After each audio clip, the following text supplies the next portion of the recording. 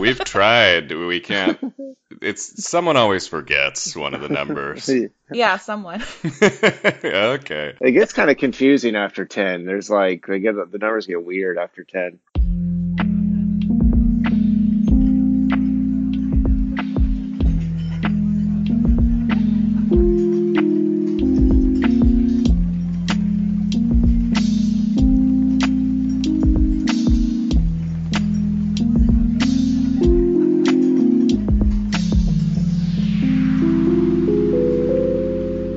Happy New Year, and welcome to Watching Movies at the Bar. I'm Bethy Squires, and with me as always is Thomas Grabinski.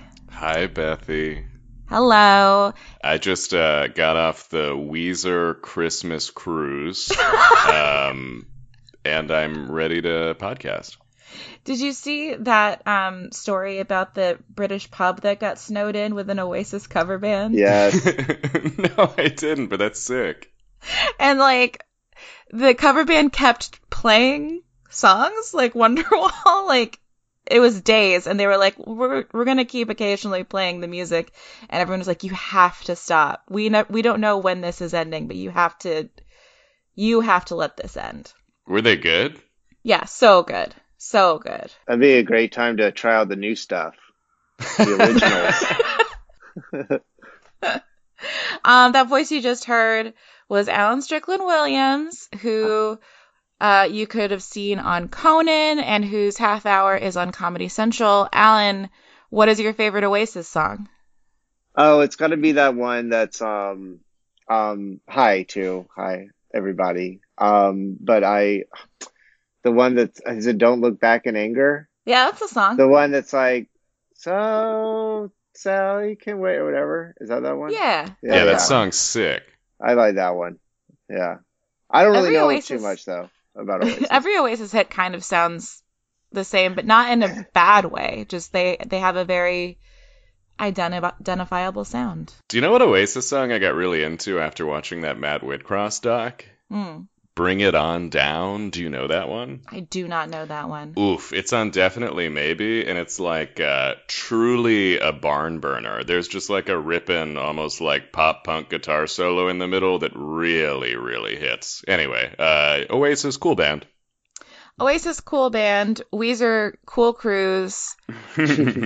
Watching movies at the bar, back from Christmas vacation. We also, Bethy, did you hear we just got the numbers in, and they're saying that this is, as far as iTunes numbers are concerned, the biggest podcast they've ever had. Number one podcast that covers specifically the Weezer cruise and also Whit Stillman films. It's amazing. It's an honor. It's a dirty job, but somebody has to do it, you know? Thomas, have you had any fun movie bar experiences in the time that we've been away?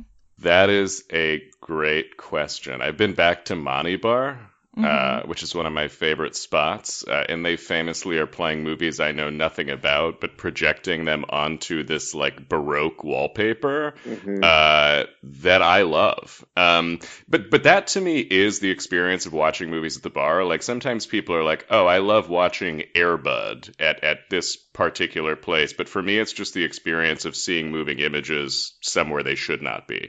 Yeah, I love the experience of seeing a movie you have no idea what it is. Subtitles are not on, so you cannot Google a quote, and spending like half of the time that you're supposed to be like talking to other human beings, just sort of going like, is that Roger Moore? I feel like I just saw like the Space Needle, the Seattle Space Needle, and that's Roger Moore. Can I Google around from there to figure out what movie this is? Yeah, I always look for context clues. It's like, okay, is this the character Hercules? And is that the actor The Rock? And if the answers to those questions are yes, then you know it's Brett Ratner's Hercules.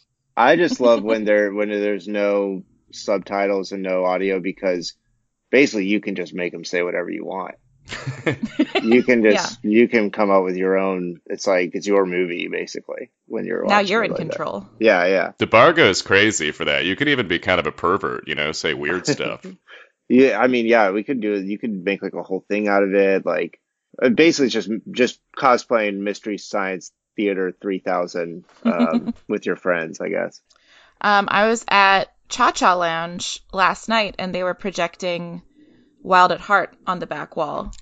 Oh my God, are you fucking kidding me? Interesting. Nobody was into it, but it was happening. I saw it. I was like, oh, look at that. And then a Solange song played. I was like, oh, Solange. And again, nobody gave a shit. But I was having a nice media time. Oh, good. I thought you were saying that you were included in the people not there for it. No. I was engaged. I was actively listening.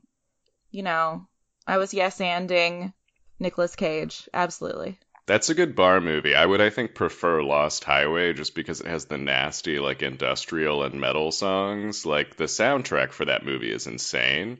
Mm-hmm. Could bring the house down at Cha Cha.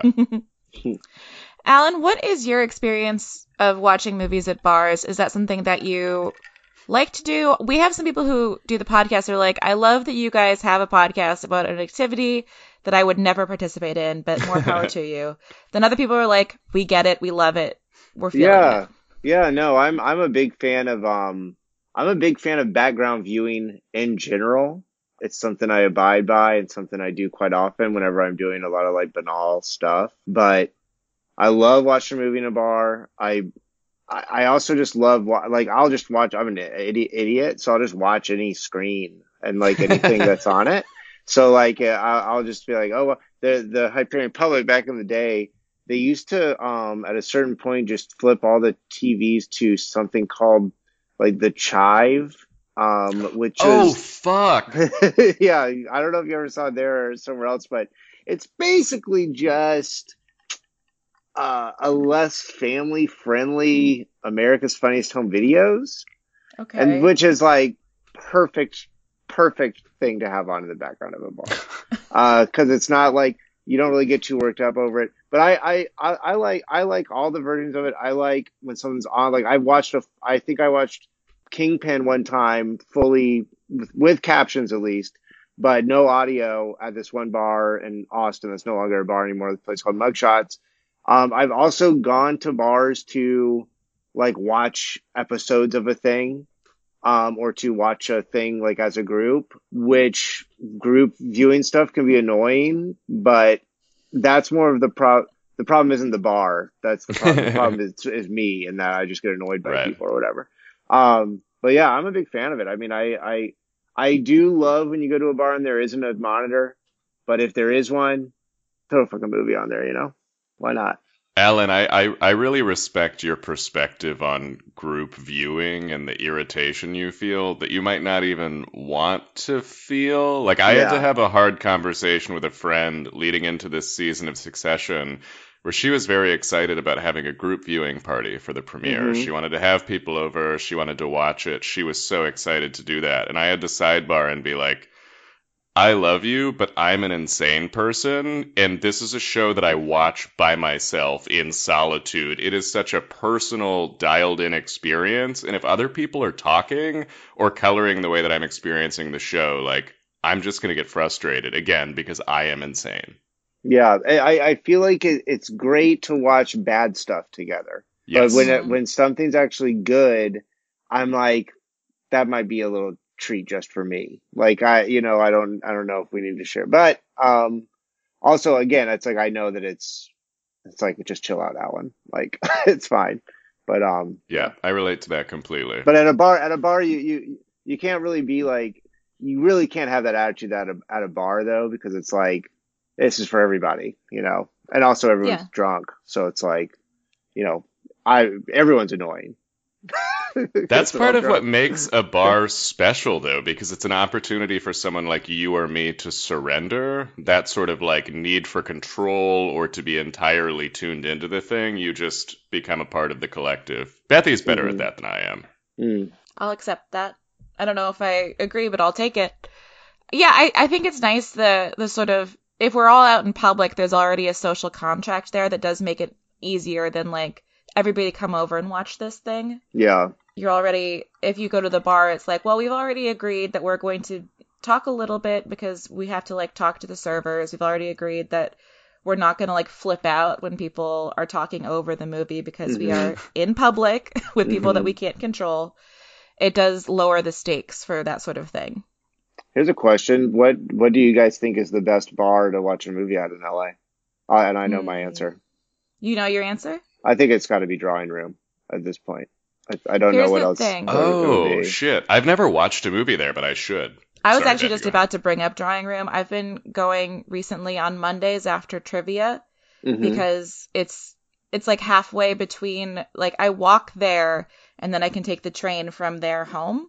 Oh, okay. I have a complicated, it's a whole Mm-hmm. hike. But on Mondays, I think it's Christina working, and she puts on music videos and then Oh, I fills the love that. jukebox with songs that aren't those music videos. Love that. Love Oh, yeah. And I asked her about it. I was like, why do you put on music videos when you know you're not going to hear the music? And she's like, well, because movies are boring. that. That's great. Which is an opinion that you share, Bethy. Sometimes. Yeah. I don't think they're boring. I think it's the wrong amount of time to spend on narrative. That's a difference. Interesting. No, and you know what? Especially now, I really agree with like every movie that comes out is like, I always think when I get out of a movie, I go, could have been a lot shorter. I always think of like, definitely didn't need like 17 of those minutes, but that's fine. Although sometimes I don't feel like that. I did watch Dune and I was like, oh, this is kind of like, I was like happy it was long, I guess. I feel the same way. Dune returned to IMAX and I saw it on Friday and I was not exhausted by it. And even after the 2 hours and 40 minutes it ended, I was engaged by that scene for scene. And I would watch the sequel immediately after if they gave it to me. Mm-hmm. And they will. Coming soon.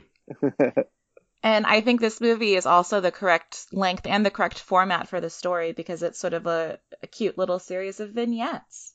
The movie we're here to talk about, The Last Days of Disco, Yes. I think is perfectly suited for film, even though it got novelized. Yes, it did. Yeah. I still think the movie's probably going to be better. Yeah. No, the movie is definitely better than the novel. No disrespect to the novel. Yeah, it's funny when I was watching it, I watched it, I think on a Wednesday or a Thursday. I just watched it like after work. And, it was so fun. Like I Yeah. was like dancing and I was like, oh, I wish that we were watching it together or like watching it at a bar or something just because like having martinis or something like that. Cause it was just like, I forgot how fun it is. I'm glad. Yeah, dude. Yeah. I mean, I guess we should get into it. Well, what led you to bring this movie to our doorstep, Alan? Well, it's like when thinking about the different ways you can take it, I was like, I hadn't seen it in a while. And I really like I have a big poster of it. Like it's one of my top, whatever. Whit Stillman's maybe my favorite director. I maybe, but it's just so fun. And I always forget how like really, really funny it is and how much it makes me laugh. And actually it's funny too, because I was watching, I was like, oh, this is kind of like proto Succession in some ways. There's definitely not as much malice, as it, but I love movies where a lot of it is just people talking. Yes. Like, and and anytime I know you get a lot of times like all these script writing things. It's like everything's supposed to be so active and there's always supposed to be stuff going on. I'm like, nah, just give me some crazy people talking. That'll do me just fine. And I just kind of like the soundtrack of it, fact that it is it's just so on theme with the podcast of like, going out and, it literally is, I guess it's a club, not a bar, but yeah, I thought it'd be fun. I thought you guys would like it and I thought it'd be kind of fun to dig into. I loved it. Yeah. Oh, good. Immediately when I finished the movie, I texted Alan and I was like, Alan, this is a gift. Thank you so much. Whit Stillman is one of those names that people throw around, and I'm so embarrassed to say I'm not familiar with his work. This was my first Whit Stillman movie, and I instantly felt like this was one of my favorite movies. Every scene I was floored by. It almost works as like a short film because it is so kind of vignette oriented, but all of the characters are so good that even the relative plotlessness is not an obstacle. I would hang out with them for fucking 5 hours.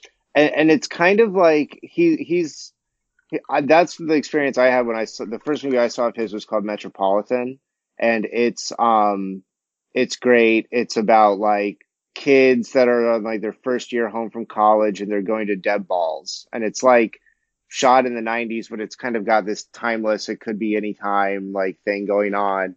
But it's the same exact. It's like a series of vignettes, and it's actually kind of interesting too. I forgot about this, but he has like there's like a Whit Stillman cinematic universe, and like like one of the characters that they pointed out that was at the club was like the star of one of of Metropolitan, and then like all the mentions of Barcelona, like Barcelona is this other movie, and then the other thing too is like he's like, and I think he would admit this about himself, he's a pretty lazy person and director. So he's like, yeah, I just take like 10 years off of this, and like, so there isn't that much out there even for now. But he did do a more recent one with Greta Gerwig, and then he also did Love and Friendship, which that you could say there's straight up plot there because it's just straight up adaptation of Jane Austen. Right. And that's the other thing too. It's like I watch this, I'm like, oh yeah, I forget he's basically just doing like Jane Austen, but for the yuppie set or whatever. Right. Yeah, because it's a thing that is not always understood about, I think, either Whit Stillman or Jane Austen, is that they are both very critical of the worlds that they're representing and showing. Like, before I had seen this movie, I had just sort of heard of Whit Stillman as like, people would call him like the conservative Woody Allen. Like people would like assign politics to him when he was just like, he would be like, I'm apolitical, this is a comedy of manners. You can infer that there are politics here, but I'm kind of just trying to dunk on my friends. And Jane Austen, is the same way, that she is highly critical of the world that she is describing in her books. Totally. Yeah. This movie feels sort of like a response to like obviously it is not literally a response, but just me thinking about movies. It feels a little bit like a response to Nancy Meyer's sort of like brownstone fantasies, where it's just sort of reveling in that mode of being, whereas this movie feels much more critical of all of these people, but in a way that feels thoughtful. It's not antagonistic towards its characters, but like it's really putting each of them under a microscope in a cool way. Yeah, and it's kind of funny too because like, no spoiler alerts, I guess, but the way that it kind of ends with things, I guess, let's say reshuffling or whatever, and people kind of winding up where they maybe should have been in the first place, it didn't strike me as like not, I don't know, it kind of ended happily, I guess is what I'm saying, even though it was sort of like like, do I even like these people that I'm watching? And you know what I mean? I'm like, is this a time that even really existed, or is it all fantasy or whatever? But I mean, again, it's just a sort of like, if hearing some of the shit that these characters, I mean, the Kate Beckinsale's character, I just kept thinking like, this is a young Lucille Bluth. Like this is like she, I forget what she said at one point. She just said, I wrote it down somewhere. She just said, well, that's just tough. It's like, oh, this is like, you're kind of seeing, it's kind of interesting too, like the point, it's definitely not a coming of age movie, but it's like, there's something very youthful about it, and that it's like, all these people are striving. Like, they're all striving for something, whether it's like some code of purity or like a relationship or like job or whatever. It's like, there's this sort of like putting on airs to it that I think is always, it's just funny when people like, they're like putting on these dumb costumes so they can get inside the discotheque. It's like, wow, it's like so desperate. Has Kate Beckinsale ever been better than she's is so in great. This movie? Yeah. I mean, she is great, and she's in Love and Friendship. She plays oh, cool. She plays the title character. She plays she's love? really, she plays love. No, she plays Friendship. Oh, okay, sorry.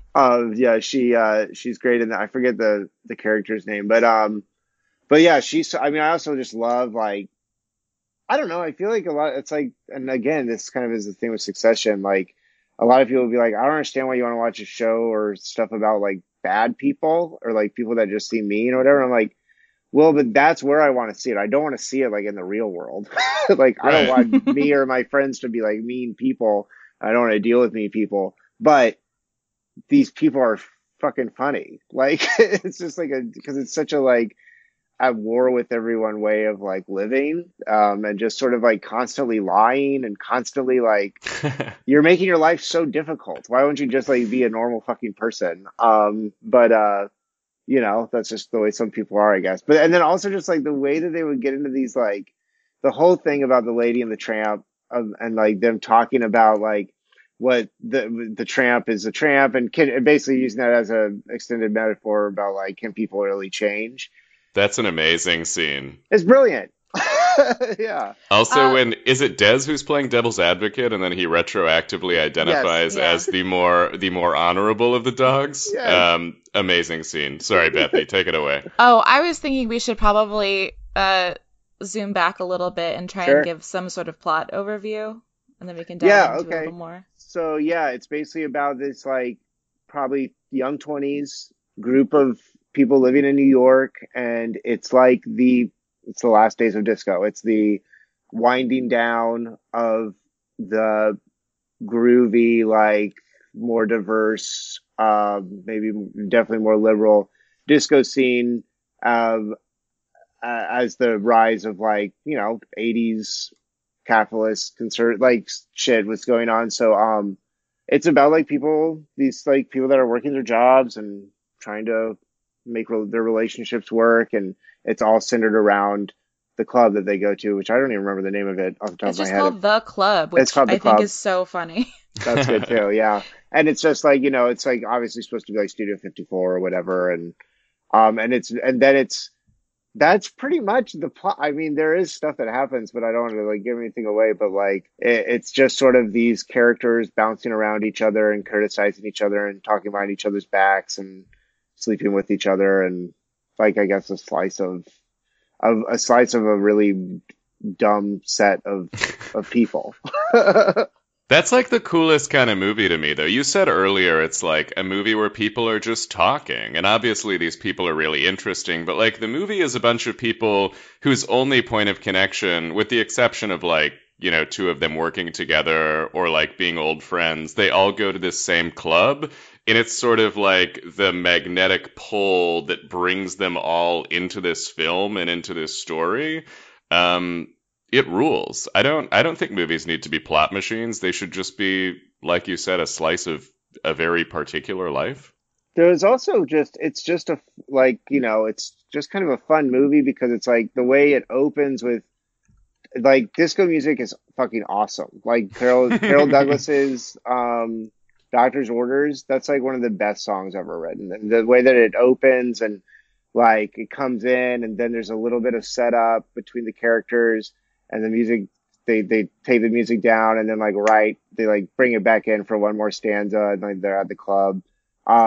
There's also a lot of fun stuff with like, you know, you get to hear a lot of music, you get to watch people dancing, that's fun, but also like some of the transitions were done in ways that made me like it was like this just the strobing that they used like for the credits. Mm-hmm. I'm like, oh, I want to be at a party. I'm like, this is fun. Yeah. Like, so it really I also do like movies that are sort of like, you know, the tagline I have a poster, the tagline of the movie, this is a great tagline, is history is made at night. And I'm like, that's just like, I'm like, I love the nighttime. I love going out. So do you like especially to boogie? Like, I like to boogie as well. But you know, especially like given, you know, the way things have been recently, it's sort of like, oh, what a great way to feel like you're, you know, it's like really, it seems like a different time or whatever. But, yeah.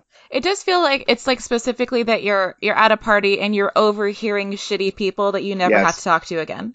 Yes. Like it's that specific feeling of being like a fly on the wall of a party, and these are your party friends who you may never see again and you don't actually have to care about, and you get to just like briefly be in their lives and like experience their world, and then you can dip. Mm-hmm. But I think we can all admit that sometimes when we do that, people watching or overhearing at parties, even though they're people we would never want to hang out with, there is amusement there. Hearing their anecdotes, hearing the way they present themselves, and yeah, this movie is that.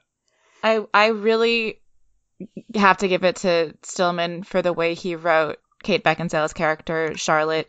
Like, Kate Beckinsale does it incredibly, but every single line that she has is like often a complete reversal of the last thing she said in order to assert hierarchy over Alice, Chloe Sevigny's character. And I have met so many people of every gender who are like that, who are just like, I need to assert my reality, but I don't really, I have to be right about everything, but I don't actually have a core that I feel like I have to be right about. Also, what moment is more telling of that than her saying, I apologize for anything that I did wrong, and I don't apologize for anything that I did that was not wrong. That was so funny. I guess that's another thing too that's really great to watch. I love watching people with no principles. Like the only principle that she has is like being right, or like one-upping or whatever. It's like getting the upper hand. And then just sort of like, you know, how slimy Des is and stuff. And like when he shows whoever all the money, and and it's like, oh, like, is this a good thing or a bad thing? It's like, it doesn't look great.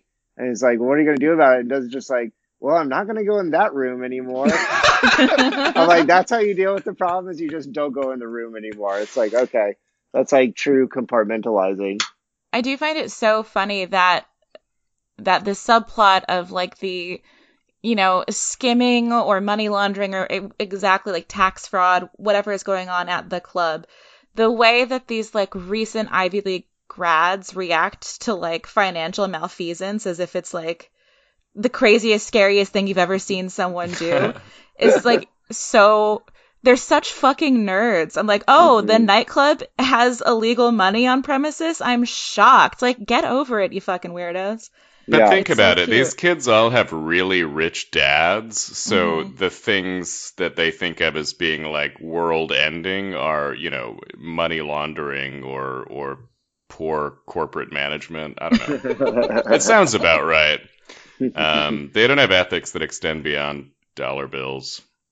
Yeah. I was saying this to you last night, Thomas, that this movie, in some ways, to me, I'm used to like either watching movies or being in situations where I'm paying attention to the other people who are at the club.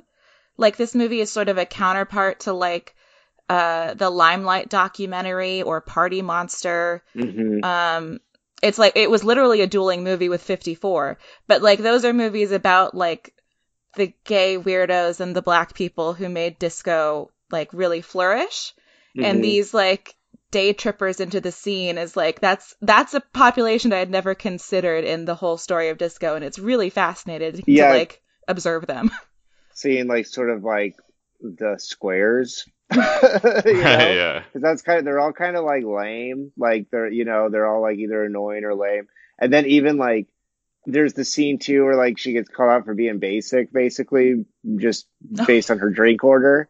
And I'm like, there's a lot of stuff in it too that I really did think, I'm like, oh, that's kind of either prescient or timeless or whatever. But it's like the culture of, and also you said this earlier, party friends, like that is a very like not special relationship, but it's a very dynamic relationship, because you're always seeing these people in, you know, the most insane shit happens because you're all whacked out, and like you're all like you're always like dancing and doing fun stuff.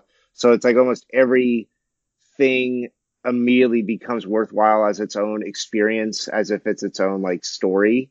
And I think that they nailed that really well with this, because I mean, and it, you know, it's funny too, because it is kind of like nothing really happens, but then there is a lot of stuff that goes down near the end of the movie, and you know, that's also the kind of crazy shit that happens when you're part of a party like thing. But yeah, it is just kind of funny too. It's just like, you know, what is the big moral of this? The story is like, sometimes the party has to end. It's like that's what it's all about. But you know, in some ways, the most, I guess, admirable character is the one who has an impassioned speech about how disco isn't dead and trends are cyclical and it will return. Precious Josh. He has like a speech at the beginning about like the fellowship of the disco club, even though he's never been. He's And committed then, to disco as a movement, it's which so is such an cute. amazing bit of dialogue. It also like gives the movie this mythical heft, even though it's like ultimately kind of like mundane and playful. The writing is amazing. Well, it's also like he was right. Like disco Hmm. has come, like like there's definitely been a resurgence of both like nightlife and even the music itself. So it's kind of funny to like see how that did actually play out. That reminds me, I was going to ask, what's everybody's relationship to disco? That feels like an insane question to ask, No, but what no, is your no. relationship to disco? I've been waiting to be asked this for a long time. No, what's funny is I really just kind of knew it as like, what he said in that speech of it just being like John Travolta or whatever. And sort of being like a disco sucks person, rock and roll, like, me, I'm a like real rocker, Oh. when I was younger. But I don't know, at a certain point, probably around the time I started really liking to go out and do things as like an adult, I was like, oh, this is awesome. This music rules, like because it's great for dancing and it's all about having fun or whatever. Like that. I remember I worked at a radio station at the time, and the host interviewed Niles Rogers, Hmm. who's in is it Chic, He's in right? Chic, yeah. And he was like just came across as a really smart guy, but he talked about how he wrote Good Times, the song, and like just hearing him say what the words were, I was like, oh, I need to listen to that song. And I did, and I was like, oh yeah, this rules. And that kind of was like that specific moment was like, and then this movie also was like really, there's a lot of great music in the movie that I I I don't know, it's just great. It's good music. It's cool you mentioned Nile Rodgers because Nile Rodgers feels like the sort of enduring icon of disco who is like insisted that it continue in some form. Like he's on like the two biggest songs on that final Daft Punk record, like Hmm. both Get Lucky and Lose Yourself to Dance are like just orbiting around Nile Rodgers riffs. Totally. And Dave Grohl has said that Chic is the entire like inspiration for his drumming technique. Like Oh, Smells Like Teen interesting. Spirit is a Chic beat more than it is like punk. Oh yeah, that's right. He said he told the guy, the Hmm. drummer, that he like stole it, and the drummer was like, I know. Now that Yeah. you mention it, there is kind of like a four on the floor Hmm. thing with Smells Like Teen Spirit that had never occurred to me. Thomas, what is your relationship to disco? Virtually non-existent, man. My parents were Christians. So we were listening to like Stephen Curtis Chapman. But you hear songs here and there, and eventually you have a relationship with it. But when this is kind of goofy, but when Arcade Fire released Reflector, I really love that record. And it has a lot of disco influence, and that motivated me to kind of work backwards. But I'm not super well versed. What about you, Beppy? I was I don't know, like 11 or 12 when this movie came out and when 54 came out at the same in the Hmm. same year. And I was a big like VH1 head at the time, I love it. as all like super cool 11-year-olds are. So I watched like Behind the Music about Studio 54 and like E! True Hollywood Stories about all these different disco people. So I was obsessed with Studio 54 when I was little, and I loved disco, and I learned all the words to I'm singing it in my head, Don't Leave Me This Way by Thelma Houston. Great song. For like 3 months, disco was my personality when I was like 11 or 12. I love that. I love VH1. I love being a VH1 head. I remember watching like VH1 in the morning before school and Yeah. seeing like the New Radicals video like a million times. But I think that's the one thing that I do still envy New York people over LA people is the degenerate party club kid energy that has like kept going. Even disco dies, and then Danceteria comes, and then it's Hmm. the club kids, and then it's the Strokes and like that, and then it's like last night's party. There's always like nasty freaks at 4 a.m. and people are like doing yoga at 4 a.m. here, and that is frustrating as a nocturnal person. Yeah, I mean, speaking of drawing room too, drawing room. I don't even know if they still do it, but they used to be, they would open at 6 a.m. Mm-hmm. So if you were really, really doing the like hang out all night thing, you could go there the next morning and like start your day. But it's like you're going to the drawing room and then there's like, you know, a guy walking a dog and like pushing the baby in a stroller. And it's just like, no one wants to look at each other. But drawing room has like a beautiful, like, day drinking in Los Angeles is bar none. It's a elite tier. But nightlife, LA, like drawing room at 6 a.m. doesn't have like Studio 54 energy. It doesn't have Oonsa Oonsa dance party energy. I know. I do wish that's like if I could ever travel through time, I do think I would try to go to Studio 54 and try to get in. But because it just like, it looks like, I remember watching that stuff as a kid too. And I just recently, I watched some Studio 54 like doc or whatever. And it's just like, yeah, I mean, I think heaven is probably just dropping a loot and going to Studio 54. It looks like so much fun, but alas, you know. But I don't know if you guys have ever gone to and I'm pretty removed from this at this point, but there used to be like a pretty active after hours scene in LA that was still obviously nothing like 54 or whatever, but you know, I wonder if it is still going. I'm sure it is somewhere in some part of town. But I have to assume. But yeah, there is a place that was called the Overpass that used to be like the thing that was kind of like a club you could go to, and it was, you know, it was not as nice as disco days. TikTok is making a lot of noise about like early 2000s sleaze culture coming back. Like American Apparel ad. Bistro vibes. And Electroclash and what have you. And I won't be happy until we get like Cobra Snake Last Night's Party, like party photography back. We need that. Yeah. We're all Fisher Spoonheads on this podcast, right?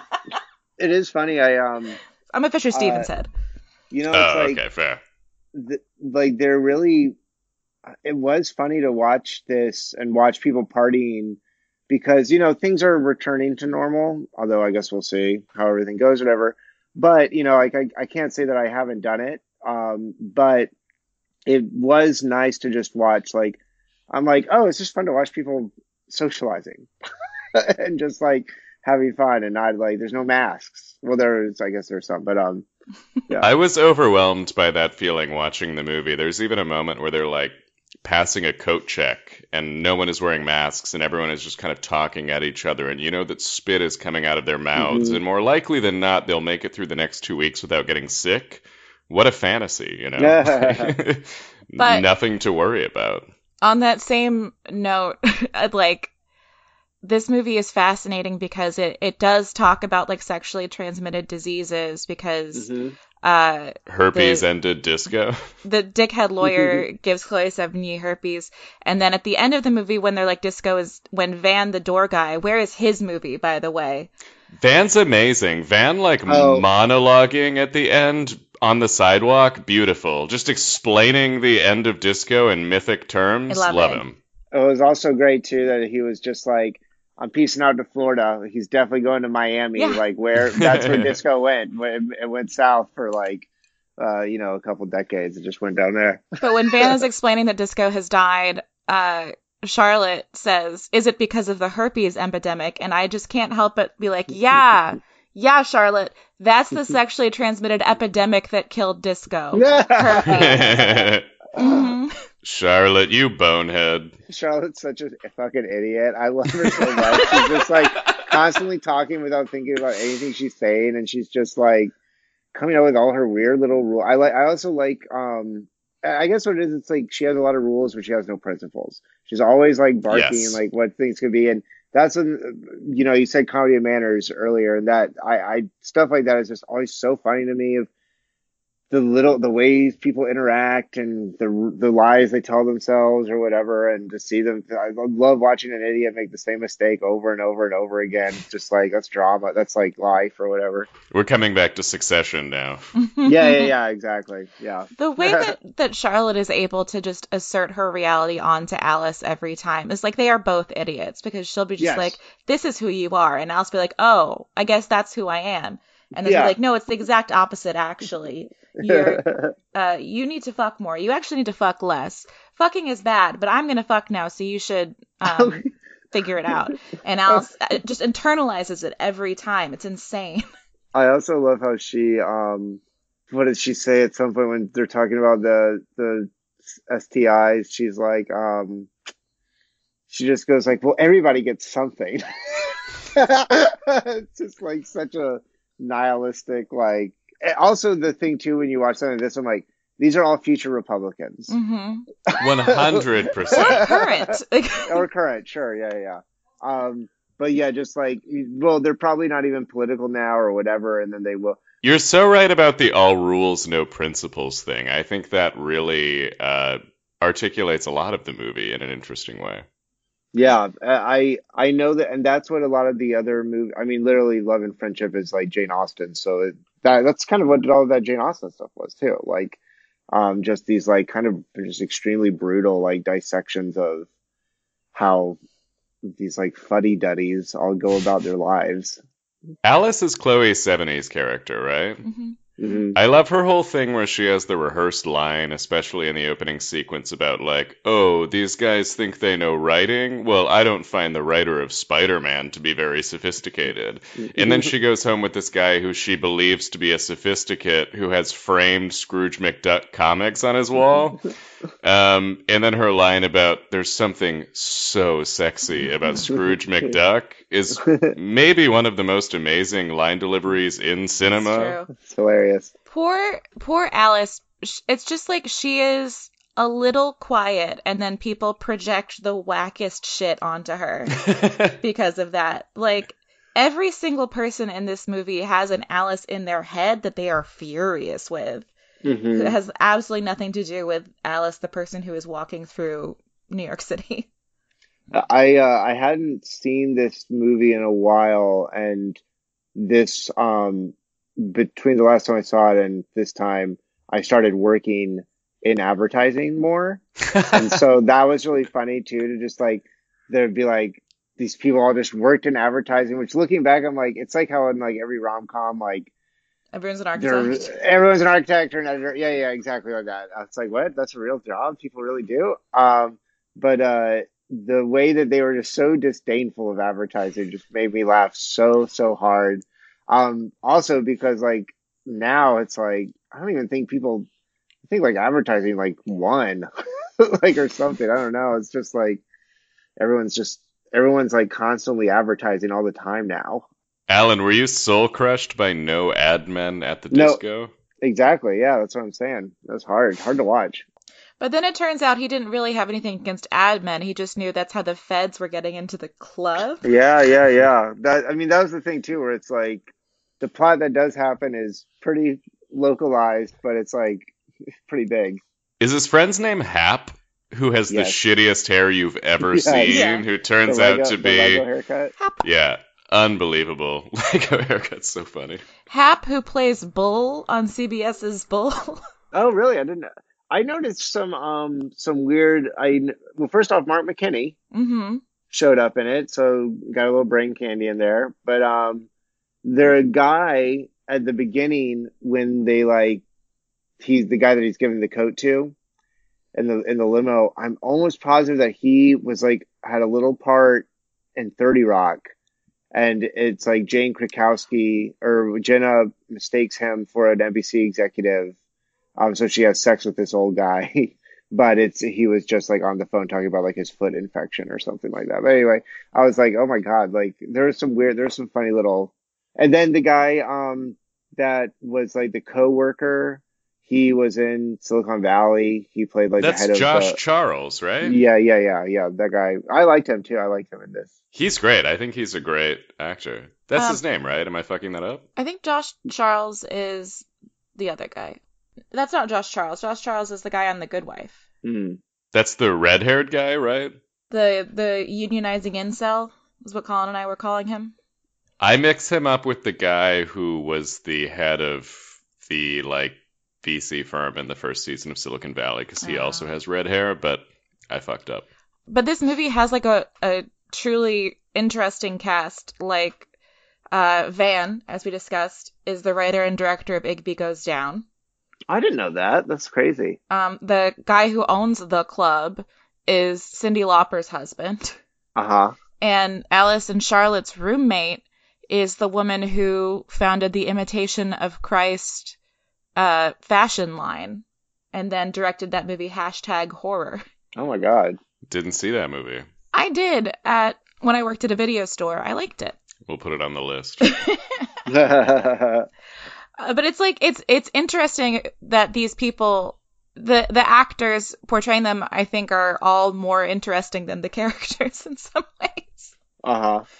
It's really cool. I will say I find the characters in this movie to be like deeply interesting, and I think sometimes because they're so unlikable and because their like fatal flaws are so mundane that it may make them seem kind of boring, but I like that each of them is just really well defined. Yeah. Yeah, I'm being a little bit of a snob. I mean basic, I guess, but that's not to say that they aren't compelling and interesting as like fully like formed human beings, but it's like they're want to be kind of bland and inoffensive. That's like their goal in life. Right. The scene where they all disavow the idea that they are yuppies. Mm-hmm. Perfect. And when they make yuppie an acronym? It is. I thought it was young urban professional, not young upward. They say young upward, yeah. Yeah. Wouldn't that be yumpy? They would. Yumpy is funny. Yumpy.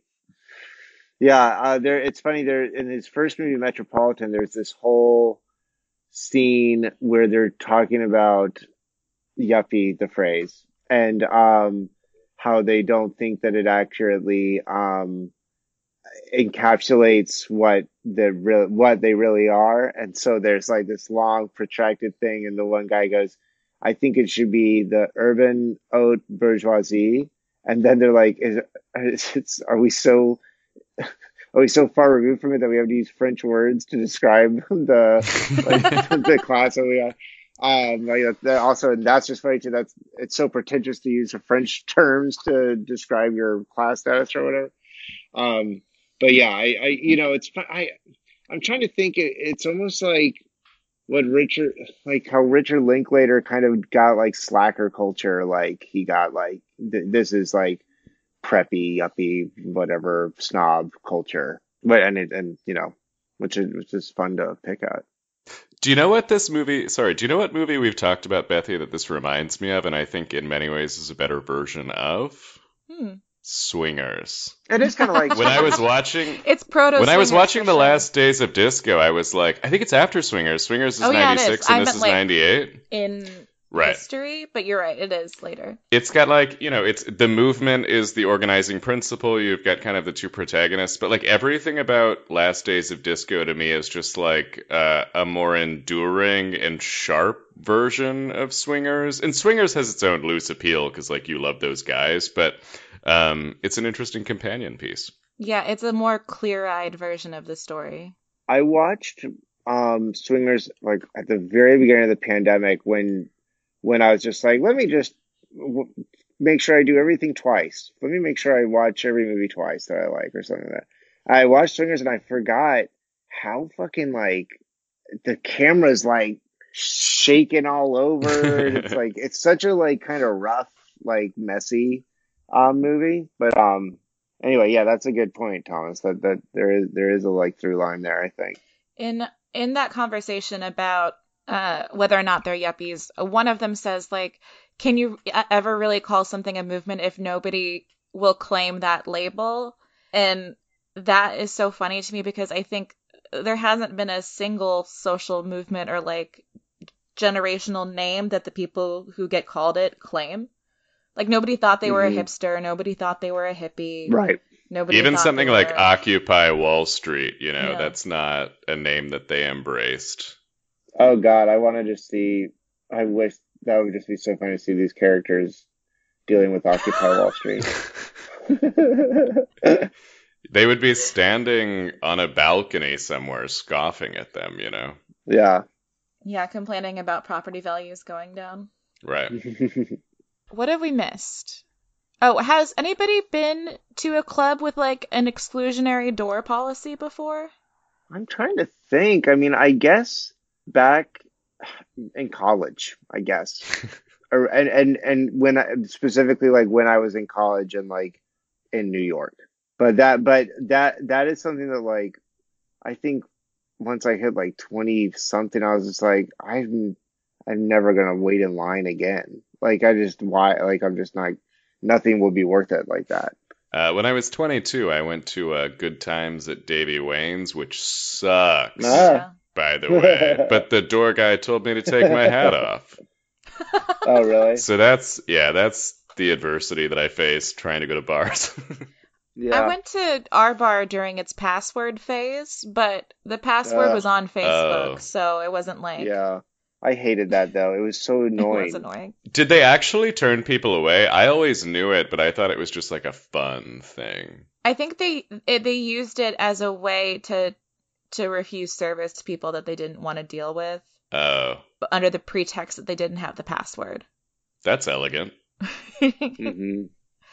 But yeah, other than that, I don't think I've ever... I think I'm scared to try and get into places that are exclusive. Yeah, I wouldn't want to be turned away at this point. Because I don't like myself. Yeah, it would kill me. I'd cry. I would cry. I'd be crying in the club.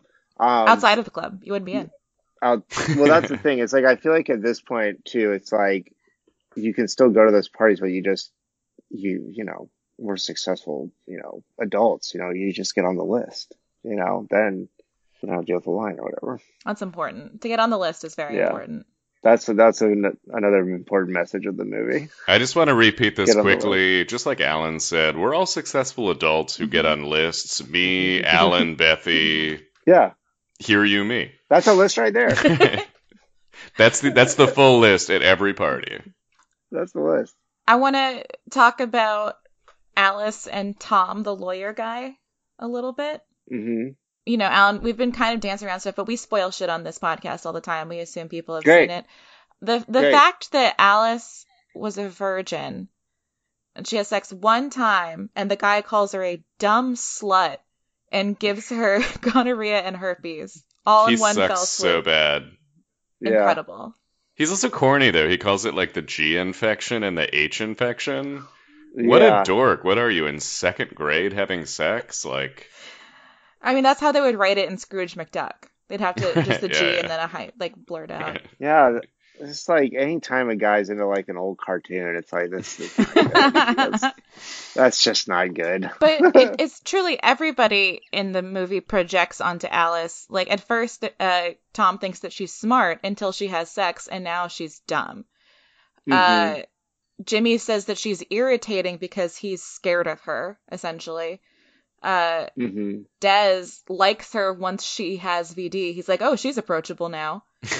And like the fact that Charlotte also has all these projections onto her makes me think that she's bisexual, because people project on Alice when they want to fuck Alice. So I think that's part of what's going on with Charlotte.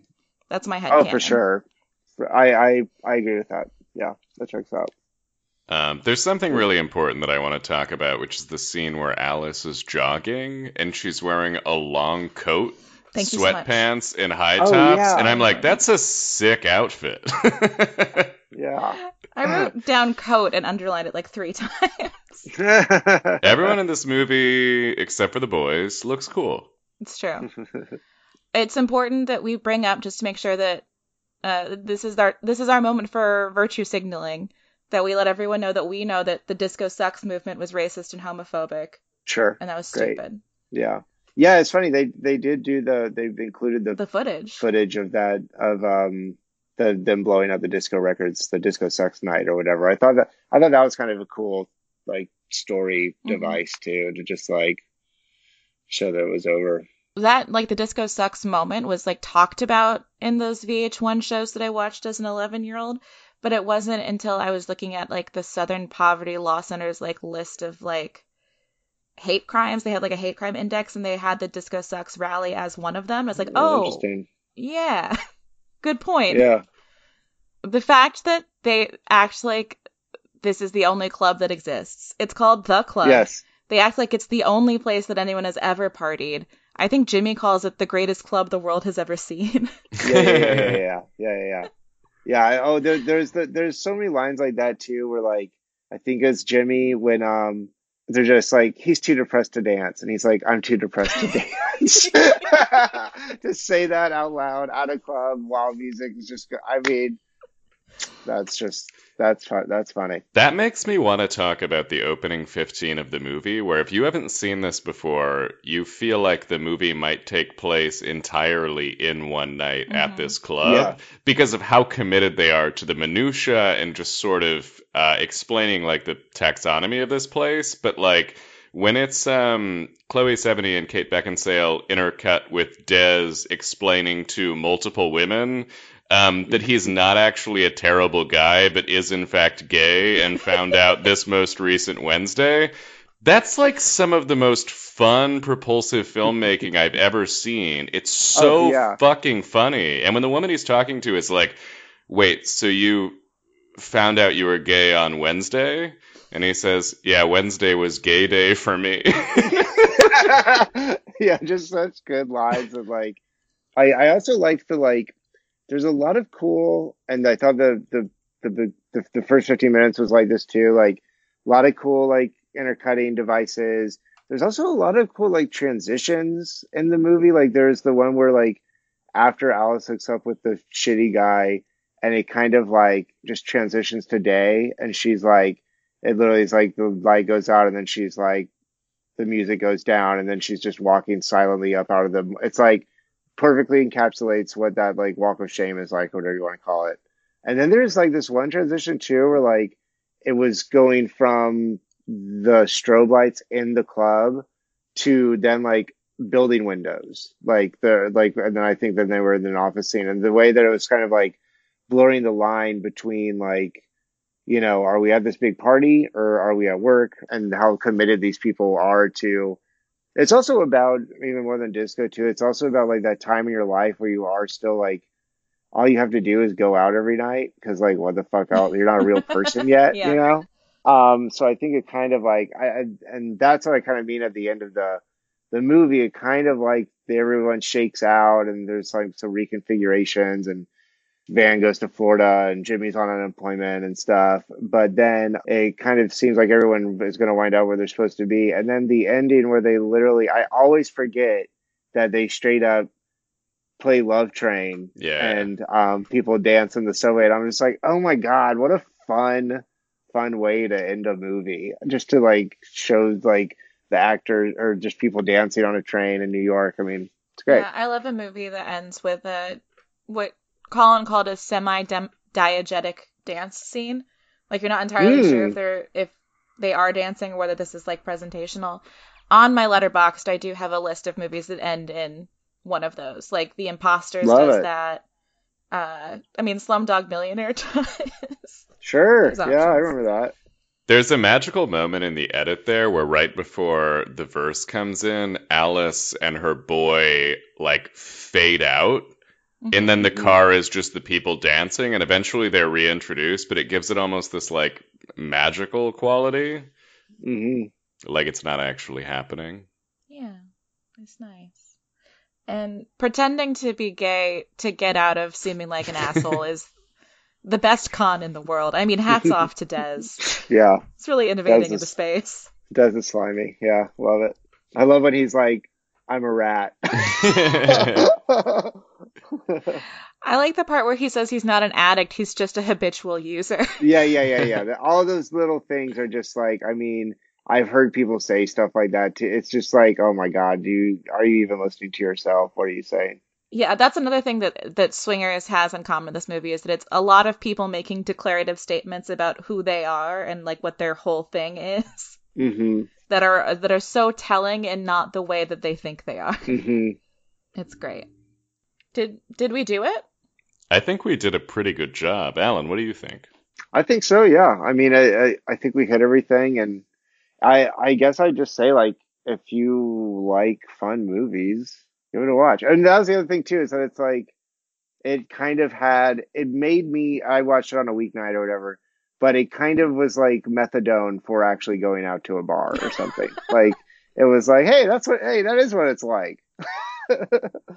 Yeah, the experience of watching this for the podcast is the thing that I crave most, which is just like a movie that already exists that I've never thought about, that I don't think to be canonical, but someone recommends it to me and I'm like, this is amazing. Why haven't I seen it?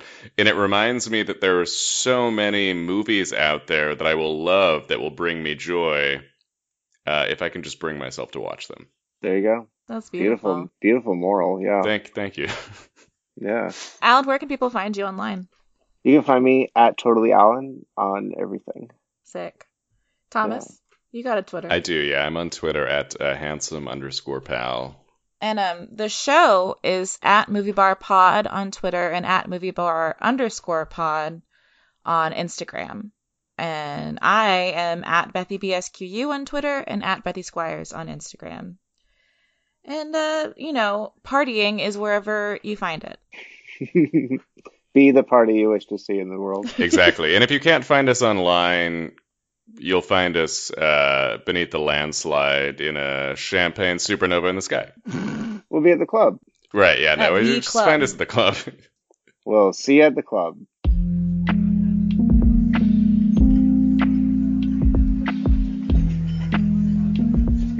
Watching Movies at the Bar is edited by Colin Jenkins, with show art by Lindsay Farrell, and that theme you hear at the top, that's Quentin Mulligan.